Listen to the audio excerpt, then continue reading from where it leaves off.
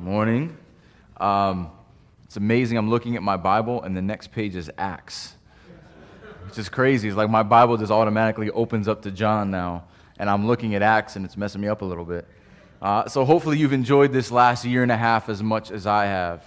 We are going to jump into our text pretty quickly, but I just want to encourage you why we do what we do and the benefit of spending time in a particular book of the Bible.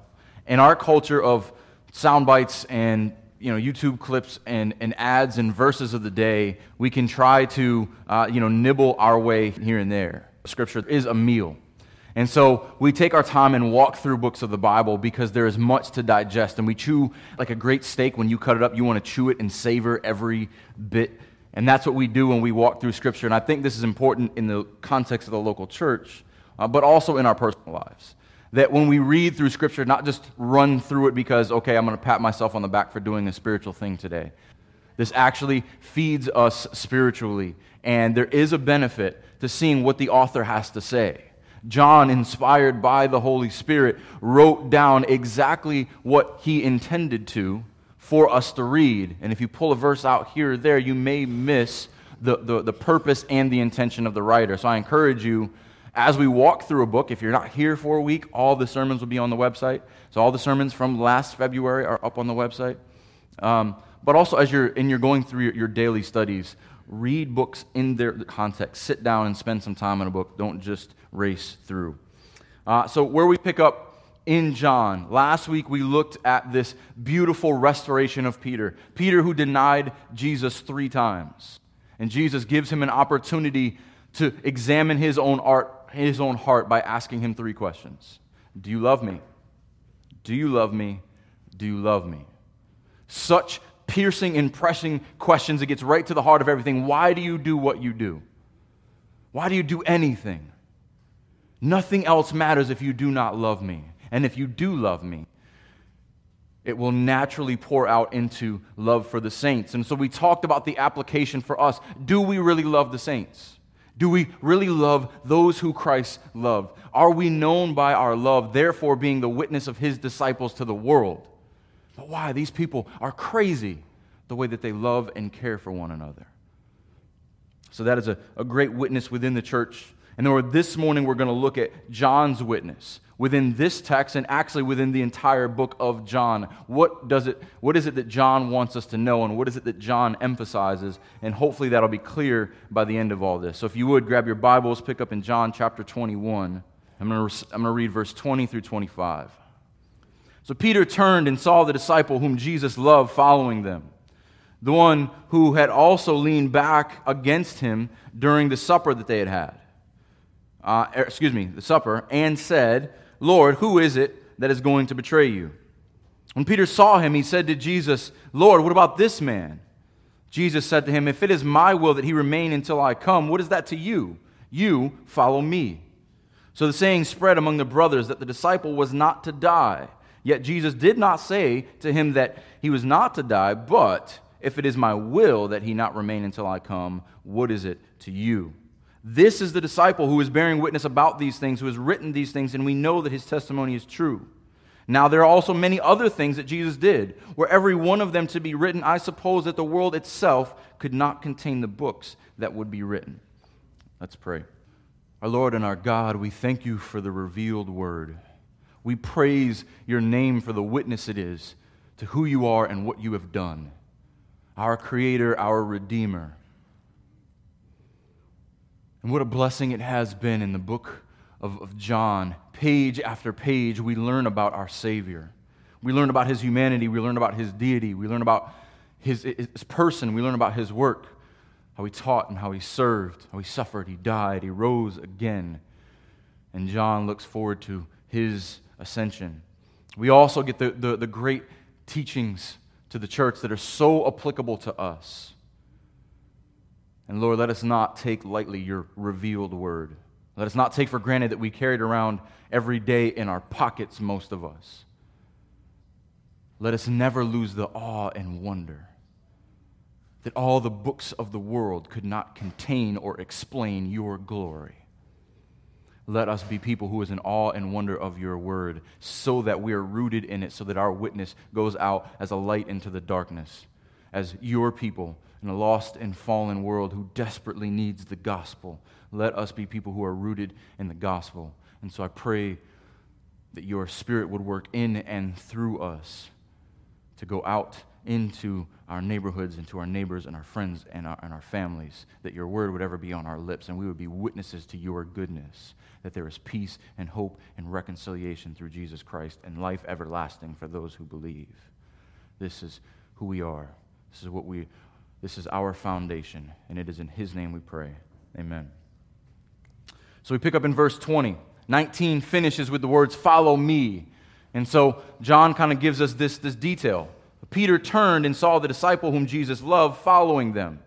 So we can probably assume that Jesus and Peter are walking and talking. And Peter, as soon as he hears "follow me," he looks behind him. I don't think that that's here unintentionally. And then there's 3 details here about someone who's following him. Who's following him? The one who Jesus loved, the one who had leaned against him during the supper, and the one who said that, "Lord, who is it that's going to betray you?" So this is 3 things. This is essentially John's autograph. You want to know who's writing this? You want to know who is following Peter? The same one who Jesus loves, the same one who leaned on him, and the same one who asked the question at dinner. How close am I to this story? I'm in it, but yet still will not name myself by name.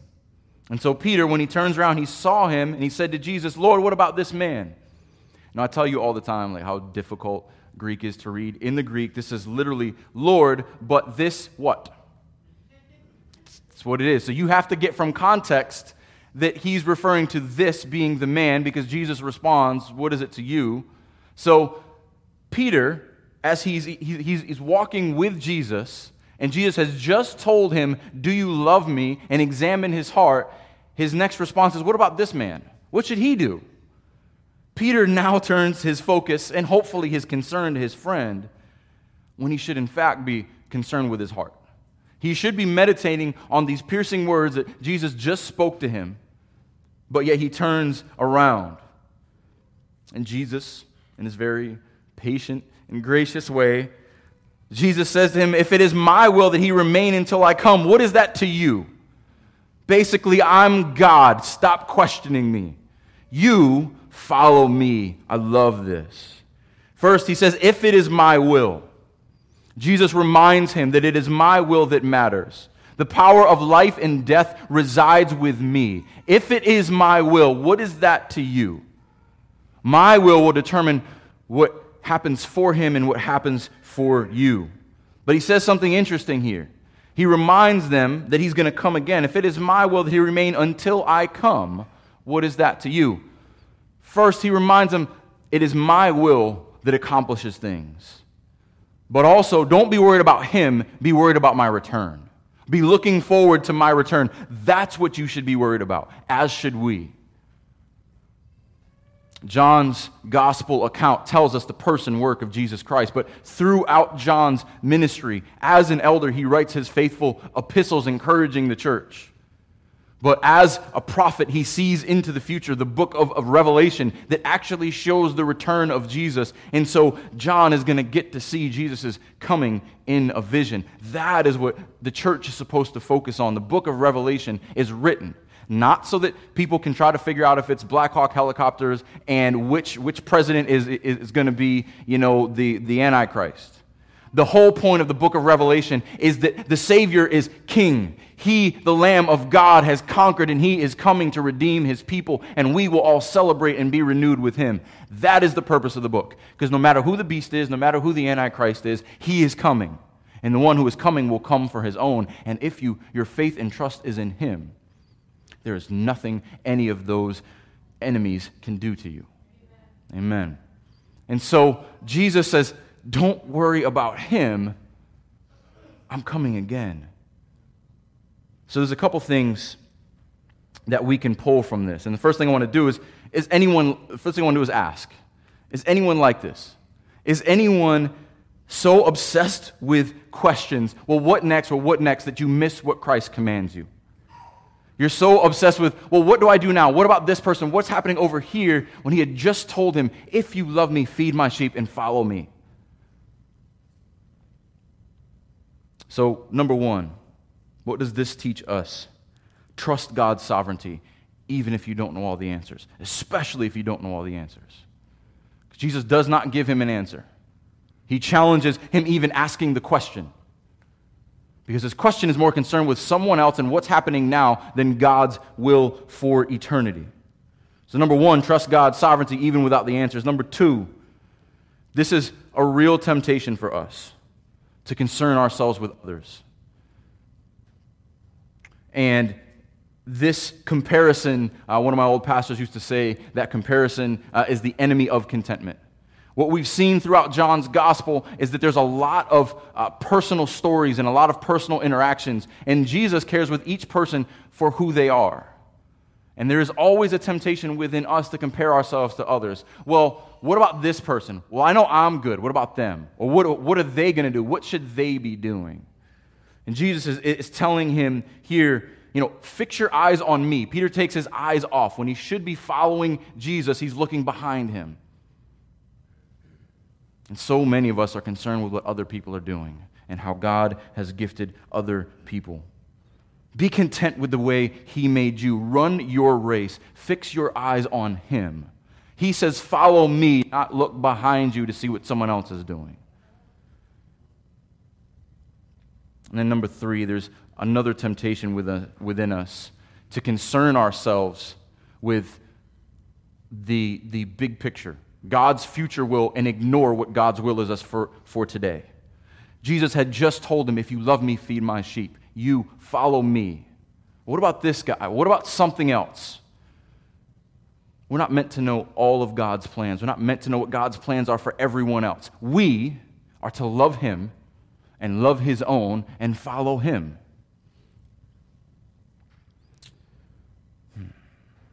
So, Jesus ends with these powerful words. What is it to you? You follow me. This is emphatic. You follow me. Don't worry about him. Don't worry about anyone else. You follow me. Your eyes should be on the back of my head, not looking behind you. Don't worry about him. He just told them a moment ago in verse 19, follow me. I just want to challenge you this morning as you examine yourself as we close up this Gospel of John. Are you following Jesus? Or are you too busy looking around and comparing yourself to others and worrying about what other people are doing? Are you first and foremost following him? That's where Peter fell short, and it should be an example to us. So this caused confusion among the disciples, and actually people are still teaching this to this day. So I want to pick up here in verse 23. So the saying spread among the brothers that this disciple was not to die. Yet Jesus did not say to him that he was not to die. Some people still claim that John the Baptist is alive. There's still a whole message boards dedicated to it. Strange. But John says it clearly here. This is not what he's saying. But if it is my will that he remain until I come, what is it to you? Jesus is using the extreme example. If he never dies, that's still none of your business. You follow me. And then verse 24. This is the disciple, the one who's walking behind Peter and Jesus. That's how he has the intimate details of this conversation that none of the other gospel writers had, because John followed. John followed Jesus as he should. This is the disciple who is bearing witness about these things and who has written these things, and we know that this testimony is true. This, John, this is the disciple, the one he's been talking about all along in the third person. There's a lot of debate about we know that this testimony is true. A lot of people ask, did someone else write this? Is this added to the gospel later on? What we do know is that John served in Ephesus for many years at the end of his ministry.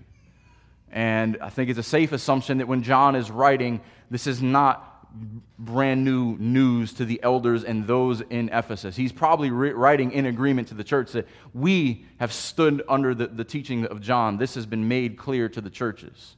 So, however this we is used, even if it's the royal we, it still applies. And then he says this amazing thing in verse 25. Now, there are many other things that Jesus did. were every one of them to be written, I suppose that the world itself could not contain the books that would be written. Now, this is a bit of hyperbole, but the emphasis is clear here. John had an amazing 3 years with Jesus, and he only wrote down certain things. And so our question this morning and the rest of our time together is, why did he write down what he wrote down? Why did he include what he included? And so he tells us in chapter 20, verse 30 and 31, the purpose of the entire book. Now Jesus did many other signs in the presence of the disciples, which are not written in this book.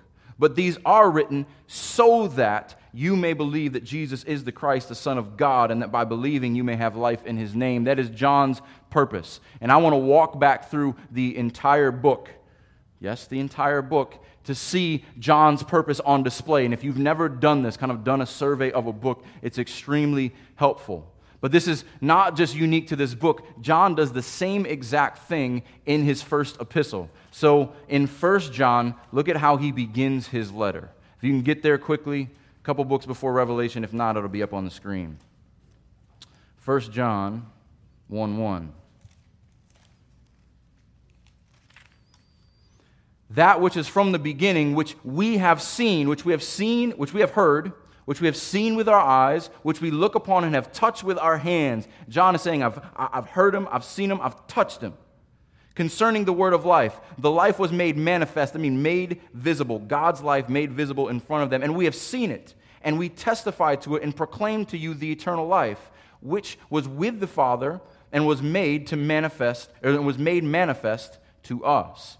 That which we have seen and heard, we proclaim to you also, so that you may have fellowship with us. The gospel goes out to increase Christian fellowship, that more will be brought in with us. And indeed, our fellowship is with the Father and with his Son, Jesus Christ. And we are writing you these things so that our joy may complete. This is a joy for John. This is John's life mission, to testify to what Christ has done. And this is how he closes his first epistle. If you look at chapter 5, verse 13.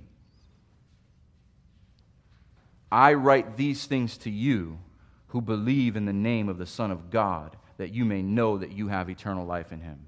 Now he's writing to the church. If you believe, be assured that you have eternal life in him. So, if you have not picked up a Bible, pick up a Bible. Turn your phones off. There's a Bible in front of you in the pews. You're going to need it. Grab your Bible, open up to John chapter 1. So what does John's witness teach us? Hopefully throughout this summary that I'm going to try to get through in a reasonable amount of time, you will see a complete picture of who Christ is. And John wants you to know that this testimony is true. And I encourage you, if you have not been here, you can go back in these messages. So I'm going to try to give you the Cliff Notes version, because let's be honest, most of you got through school anyway. And can't say amen, you ought to say ouch. John 1:1. You know these famous words, and this is going to set up the rest of the book. John 1:1. In the beginning was the Word, and the Word was with God, and the Word was God. He was in the beginning with God. All things were made through him, and without him was not anything made that was made. In him was life, and the life was the light of men. The light shines in the darkness, and the darkness has not overcome it. The first thing, the Word. In the beginning, the Word was with God. The Word is God. The Word is God, Creator. The Word is life, and in that life there is light. Let's pick up in verse 9. The true light, which gives light to everyone, was coming into the world. He was in the world, and the world was made through him, Creator. Yet the world did not know him. The world rejects him. He came to his own, and his own people did not receive him. But to all who did receive him, who believed in his name, he gave the right to become children of God. The light is Creator and Redeemer, reconciling those who believe to God. And they're born to become children of God, who were born not of blood, nor of the will of the flesh, nor of the will of man, but of God. And the Word became flesh and dwelt among us, and we have seen his glory. Glory is the only Son from the Father, full of grace and truth. John bore witness about him, and he cried out, "This is he of whom I said, he who comes after me ranks before me, because he was before me. For from his fullness we have received grace upon grace. For the law was given through Moses. Grace and truth came through Jesus Christ. No one has ever seen God, the only God who's at the Father's side. He has made him known. This Word, who is God, goes from glory to flesh, back to glory, full of grace and truth to make the Father known. And we know him. We know the Father through the Word, the light, our Creator, our Redeemer. The rest of chapter 1 opens up the beginning of Jesus' ministry. We get the testimony of John, who goes out and proclaims. And then we get the baptism of Jesus, which we pick up in verse 29. John, who sees Jesus becoming, declares, "Behold, the Lamb of God who takes away the sin of the world." Jesus is baptized, the Spirit comes on him, and John says he is the one who will baptize with the Holy Spirit. This will set up chapters 14 and 16 coming later. Then Jesus calls his disciples. He calls John, and he calls Andrew, who goes to get Peter. Then he calls Philip and Nathanael. And what we see in each one of these instances is that he knows them. He knows them by name. He knows all about them, and he speaks to them as they need to receive his words. And this should remind us this interchange between Peter and John, not to get hung up on how he approaches one or the other, but he knows them all by name, and he calls them individually as he does with us. That is chapter 1. Chapter 2, we see his generosity at the wedding at Cana, where he turns water into wine. The first miracle that will begin his ministry is at a wedding feast. The culmination of his ministry is when we are brought home to him in Revelation 19 at the wedding feast, where the wine will flow. That is going to be a great feast with our Savior. And he will bring out the best wine at the beginning, and it will keep flowing forever. That is what it means to be blessed in him. And so we see his generosity at the wedding at Cana. But at the end of chapter 2, we see his zealousness for the house of the Lord, his righteous anger at those who are distorting, perverting, and manipulating God's people for their own benefit. And he rightly turns over their tables. Then in chapter 3, he engages with Nicodemus, the Pharisee, who comes to him in the middle of the night and tells him, "You must be born again. You must be born of the Spirit. My kingdom is a spiritual one. Just like you were born into this worldly kingdom of flesh, you must be born of the Spirit if you are to see me." And Nicodemus is mystified by this. But we know that Nicodemus attends to his grave at his last days. And so the Spirit was working, and Nicodemus attends. And we're going to pick up in verse 16 of chapter 3, which, if you can be honest, is what most people know about the Gospel of John. "For God so loved the world that he gave his only Son, that whoever believes in him should not perish, but have eternal life." Well, we should stop here, right? Close the book. That's all that's in John? No. You must read. Why did he send his Son to earth?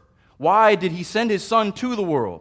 Let's keep reading. "For God did not send his Son into the world to condemn the world, but in order that the world might be saved through him. Whoever believes in him is not condemned, but whoever does believe is condemned already." This is not a God loves everybody, all dogs go to heaven passage. This is he sent the Savior into the world because the world is already condemned, because he has not believed in the name of the only Son of God. And this is the judgment. The light has come into the world, and the people love darkness rather than the light because their works were evil. Why did the Son have to come into the world? Because the world is dark and evil, and it hates him. But whosoever believes will have everlasting life. That is the purpose of this book. The world is wicked and it needs a Savior, and he is the Savior. And pick up in verse 22, where John the Baptist, right here, John the Baptist declares the Christ, and he's asking questions, and two things that John says should be the motto of believers. Verse 30, "He must increase, but I must decrease." If you want to sum up the life of the Christian, Christ increases, I decrease. John the Baptist, who Jesus says, no greater man has walked on the face of the earth. He says, I must decrease.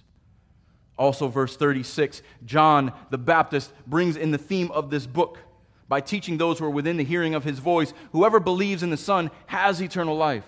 Whoever does not obey the Son shall not see life, but the wrath of God remains on him. Why did the Son have to come to the earth? Because the wrath of God remains on sinners without him.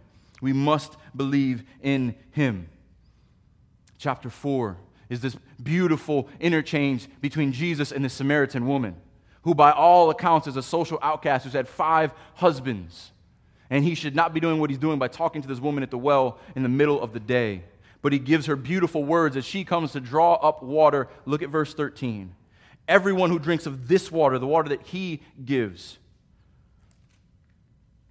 Everyone who drinks of this water, the water coming out of the well, will be thirsty again. But whoever drinks of the water that I will give them will never be thirsty again. The water that I will give him will become in him a spring of water welling up into eternal life. The gospel goes out to these half-breed Samaritans.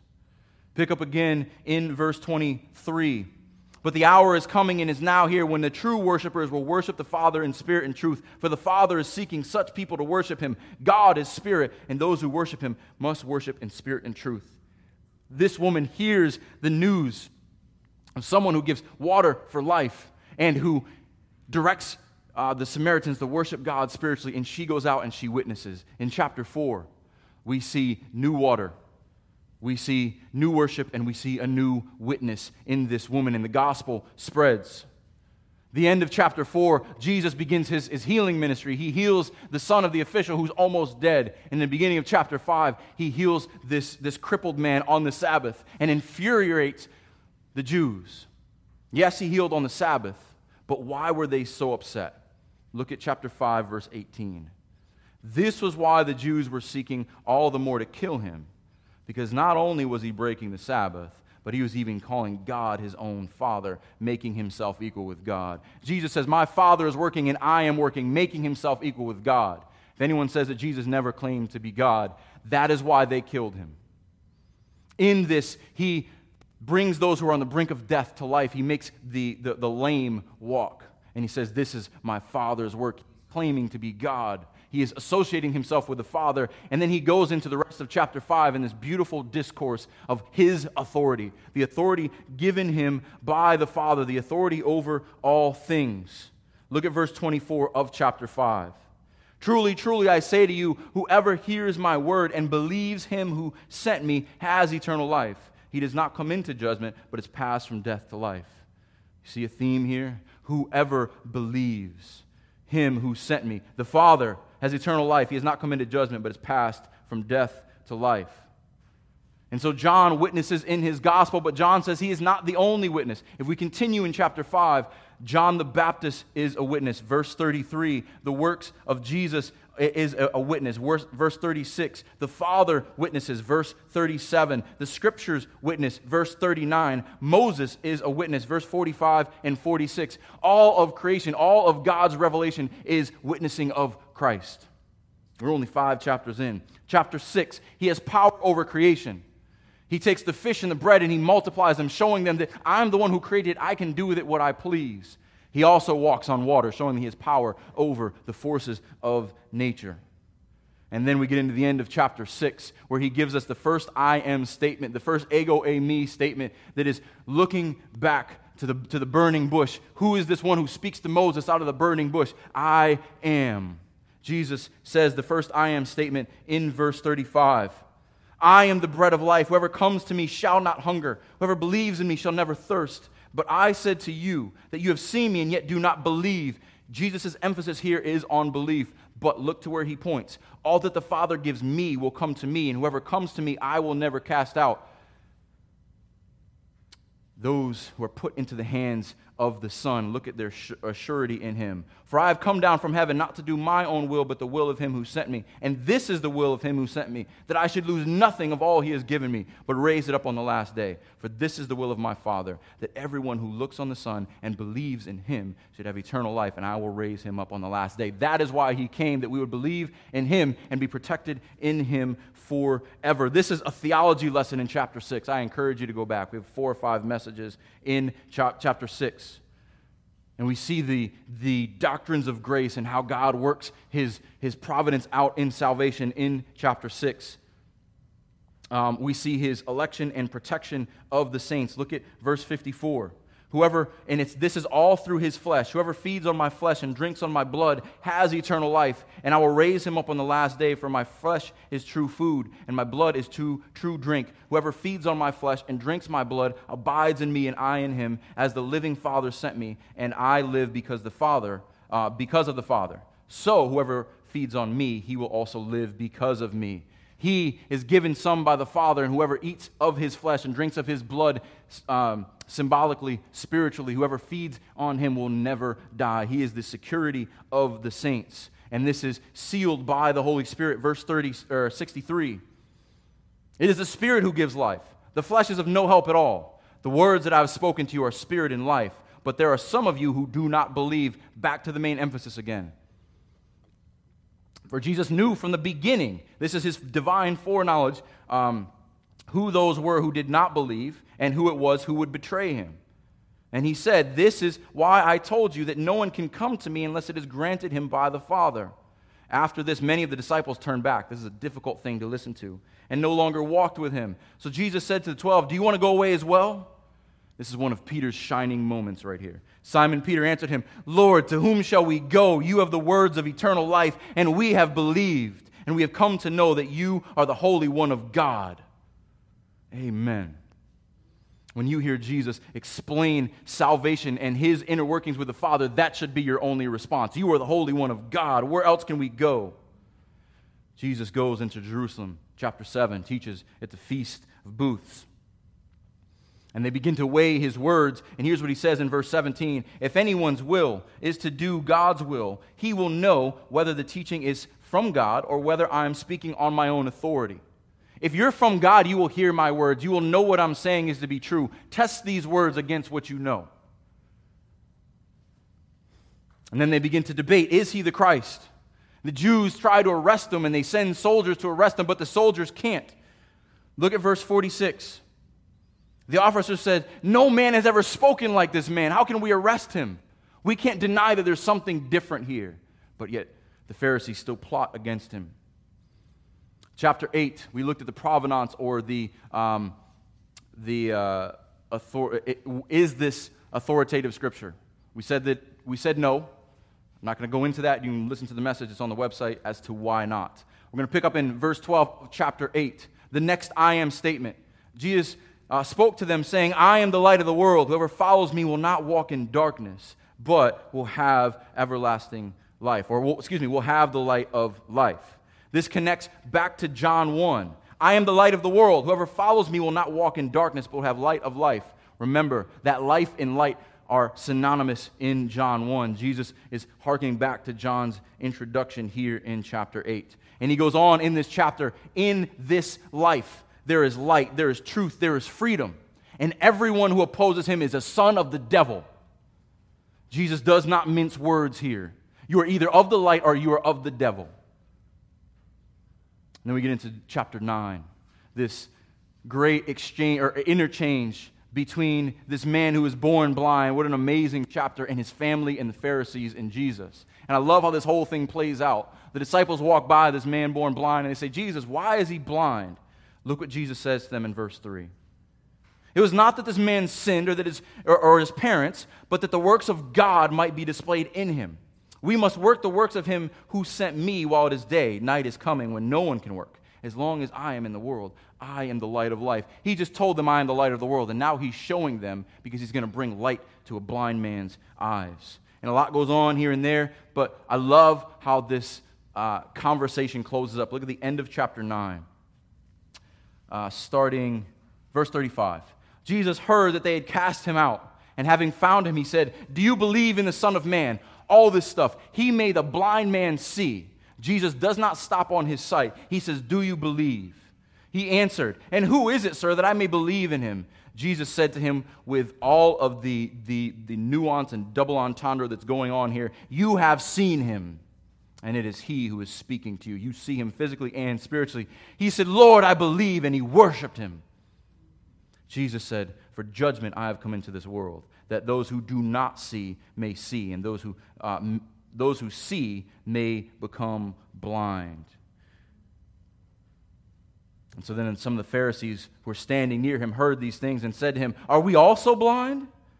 Jesus said to them, "If you were blind, you would have no guilt. But now that you say we see, your guilt remains. If you are in the sound of my voice and you are hearing these words, you have the truth. If you do not believe, your guilt remains and you are blind and you are the one who is judged," that Jesus is talking about. Believe in him.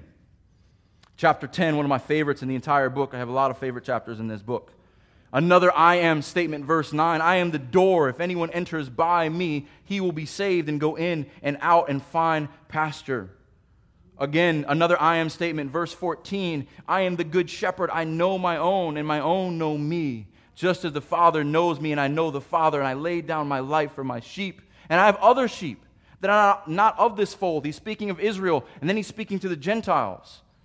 "I must bring them in also, and they will listen to my voice, so there will be one flock and one shepherd." He is the door. He is the shepherd. He is the entrance. He lays down his life. He is the sacrifice. He is the shepherd of the sheep. And as we're going to see, he is also their security. Look at verse 27. "My sheep hear my voice, and I know them, and they follow me. I give them eternal life, and they will never perish, and no one will snatch them out of my hand." How do we know that we are safe in Christ? "My Father who has given them to me is greater than all, and no one is able to snatch them out of my Father's hand. I and the Father are one.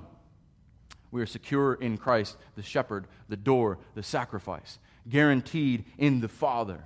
His divinity fully declared here. Chapter 11 is this beautiful time of Jesus and his beloved friend Lazarus, who's on his sick and deathbed. And when his friends expect Jesus to rush over there quickly, here's what he says. Look at verse 4, chapter 11. "But when Jesus heard it, he said, 'This illness does not lead to death. It is for the glory of God, so that the Son of God may be glorified through it.'" Jesus had a plan even in the death of Lazarus. And when he gets to the tomb and they roll the stone away, before he says a word to Lazarus, here's what Jesus says. Fast forward, chapter 11. We're going to pick up in... but before he gets there, verse 25, another I am statement. "So when Mary and Martha are brokenhearted over their brother, Jesus says to them, 'I am the resurrection and the life. Whoever believes in me, though he die, yet he lives.'" Resurrection and life is connected to belief in the Son. "And everyone who lives and believes in me shall never die." Do you believe this? This is the only question that matters in this book. Do you believe this? Martha responds, "Yes, Lord, I believe that you are the Christ, the Son of God, who is coming into this world." And after her response and faith, Jesus weeps, stands in front of the tomb, and he says this, verse 41.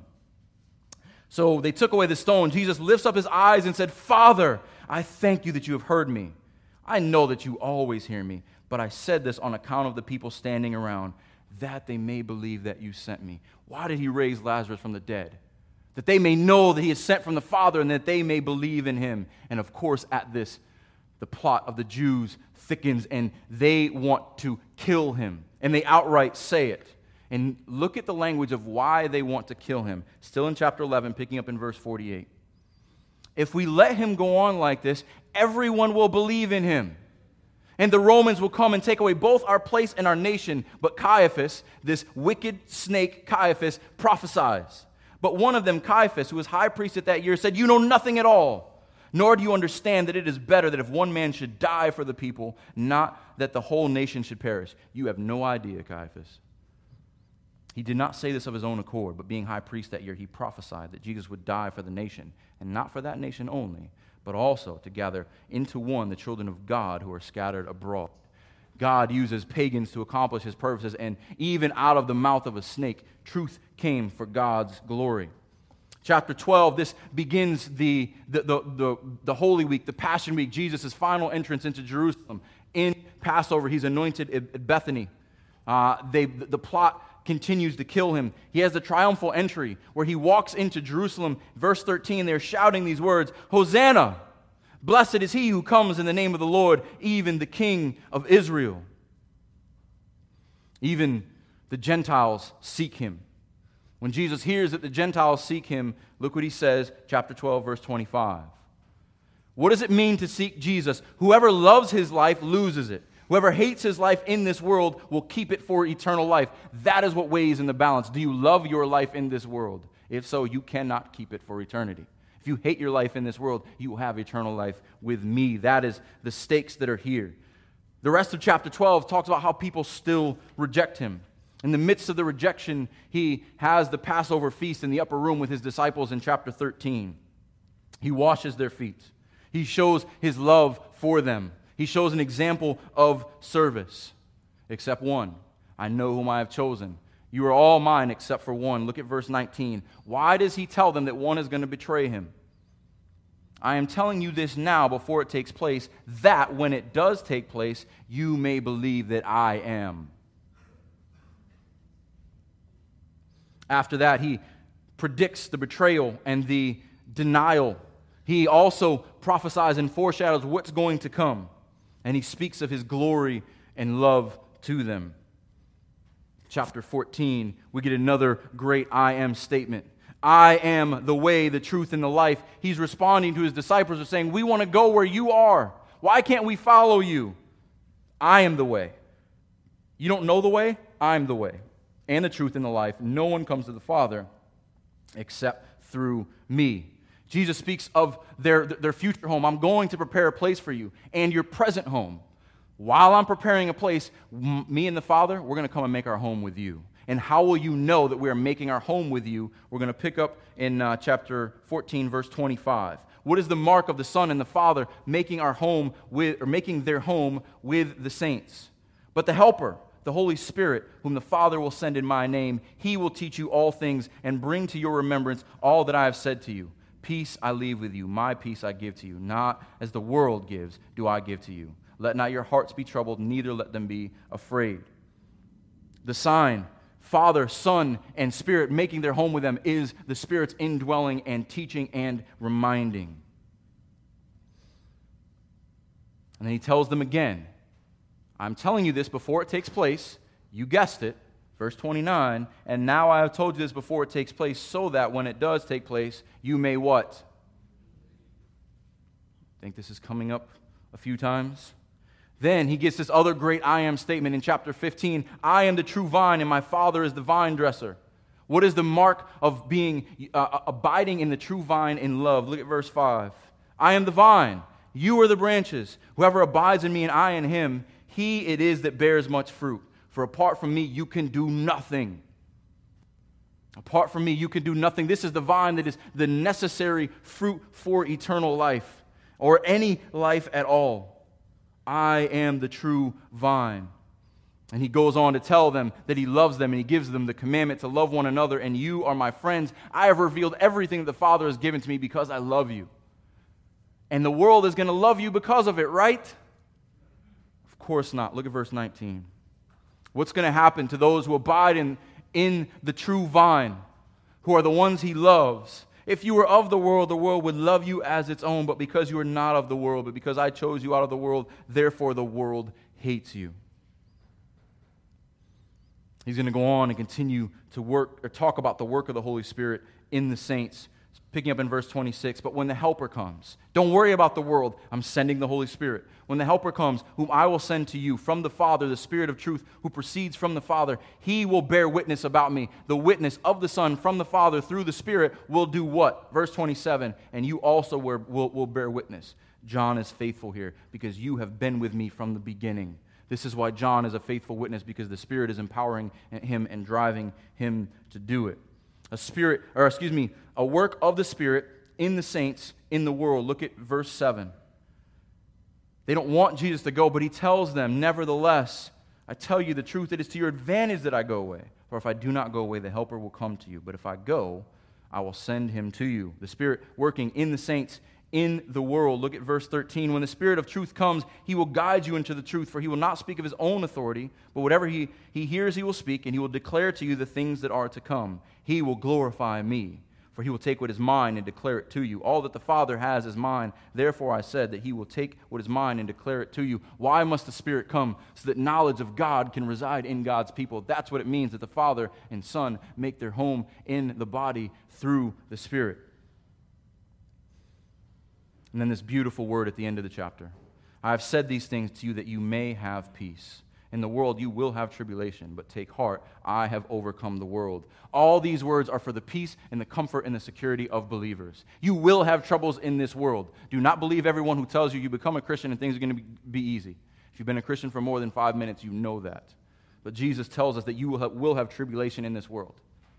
But I came to the world to overcome the world, which opens up his amazing high priestly prayer, in which the glory of the Son is declared in verses 1 through 5. It is made known to the disciples in verses 6 through 10. He prays to the Father for the unity and sanctity of the body in the world. And then he prays for unity and glory for the saints in Christ. Pick up in verse 20. He is praying right now for his disciples. I have kept them, all of them, except the son of perdition. I want them to be witnesses. I've not called them out of the world, but sent them into the world. And this beautiful word that applies to you and me. I do not ask for these only, not the ones just standing in front of me, but for those who will believe in me through their word. We believe through the word that was passed down from the apostles, the proclamation of the gospel throughout the centuries, that they may all be one, just as you, Father, are in me and I in you, that they may be in us, so that the world may believe that you have sent me. The glory that you have given me, I give to them, that they may be one even as we are one. Unity and glory in the Father and the Son. That is what Jesus prays for through belief in his word. And what happens directly after this prayer? His betrayal in the garden. 3 times as he is confronted by the soldiers who come to arrest him, I am, I am, I am. Claiming his deity, and they fall down at the strength of his words. But a few moments later, Peter denies him 3 times. I do not know him. I do not know him. I do not know him. He is tried before the Jews. He is tried before Pilate. And then Jesus opens up his kingdom before Pilate and tells him the nature of his kingship. Look at verse 36. My kingdom is not of this world. If my kingdom were of this world, my servants would have been fighting that I might not be delivered over to the Jews. But my kingdom is not of this world. They were looking for a political king. Then Pilate said to them, so you are a king. Jesus said, you say that I am a king. For this purpose I was born, and for this purpose I have come into the world, to bear witness to the truth. Everyone who is of the truth listens to my voice.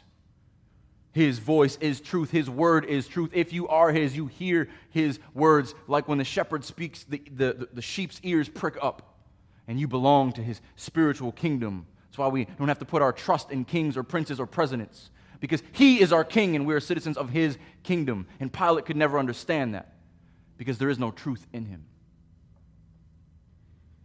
The response to the Jews, this man who has done nothing wrong, crucify, crucify, kill him. And Pilate, who is a coward, cowers to the demands of the Jews. Jesus is crucified, put on the cross. He dies. He's buried in a tomb, all according to the Scriptures. And what does John say about all this? Chapter 9, verse 35.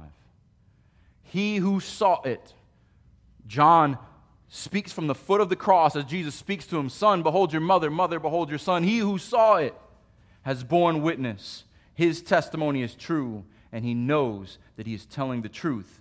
Why does he tell all these things? Why does John testify? Again, that you also may believe.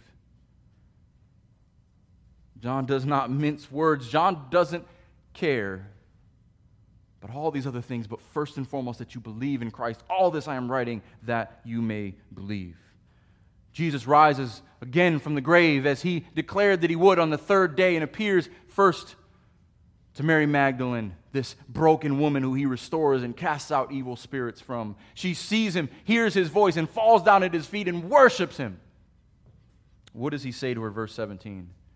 Do not cling to me, for I have not yet ascended to the Father. Jesus has just risen from the grave, and he doesn't even give her time to reflect on that. It is better that I go and ascend to the Father. I have a seat on the throne of glory at his right hand. But go and tell. When you meet the risen Christ, the first thing you are to do is worship. But as soon as you get off your knees, go and tell. Tell my brothers and say to them, I am ascending to our Father. To my Father and your Father, to my God and your God. He meets with his other disciples, and he meets with Thomas. Doubting Thomas, who has to see it for himself. Look at verse 27. And he said to Thomas, put your finger here and see my hands. Put out your hand and place it in my side. Do not disbelieve, but believe. That is our gospel proclamation. Here is the risen Christ. Do not disbelieve, but believe. Thomas answered him, my Lord and my God. What a beautiful response. Better late than never. Jesus says to him, have you believed because you've seen me? Blessed are those who have not seen and yet believed. Brothers and sisters, you are blessed because you have not seen and yet you believed. This is where John gets to the purpose of the entire book. Now Jesus did many other things in the presence of his disciples which are not written in this book, but these are written so that you may believe that Jesus is the Christ, the Son of God, and that by believing you may have life in him. The last couple weeks we've been in chapter 21. Jesus meets the disciples by the lake, and this fishing analogy that began in his ministry in Luke 5 is now come to culmination. They bring the fish onto the shore. None are lost. He makes them fishers of men and then adds the shepherding analogy onto the fisherman analogy. You are evangelists, but you are also pastors. Care for my sheep, tend them, love them. And then we get ourselves to today. You follow me. That is the Gospel of John. Why did we go through the Gospel of John? You'll see it on the screen so that you will read, learn, and share. We want you to read John, meditate on what John says. Know that Jesus Christ is the Son of God, that you may believe in him and have eternal life. Read and know that. Be firmly rooted in it. Learn it. Like the back of your hand, you should be so comfortable with this that it naturally flows off of your lips. Learn how to articulate it so that you can share it. This is good news. This is good news. This is the news that the world needs to hear and that we should be confident in who Jesus is and what he has done, that we can declare him. Romans 1:16 says, for I am not ashamed of the gospel, for it is the power of God unto salvation for everyone who believes. To the Jew first, also to the Greek. That's us. A couple quick questions. Do you read his word? Have you read through John's gospel? Have you learned it? Have you applied it to your heart? Do you know it? Do you believe? And do you share it? So before we take communion and give us a few moments of reflection and repentance, this communion table is a response to those who believe in the Son of God. That he is the Christ and in him is life everlasting. And by taking of the bread and the wine, you are declaring that he has died for me and my life is hidden in his flesh and his blood.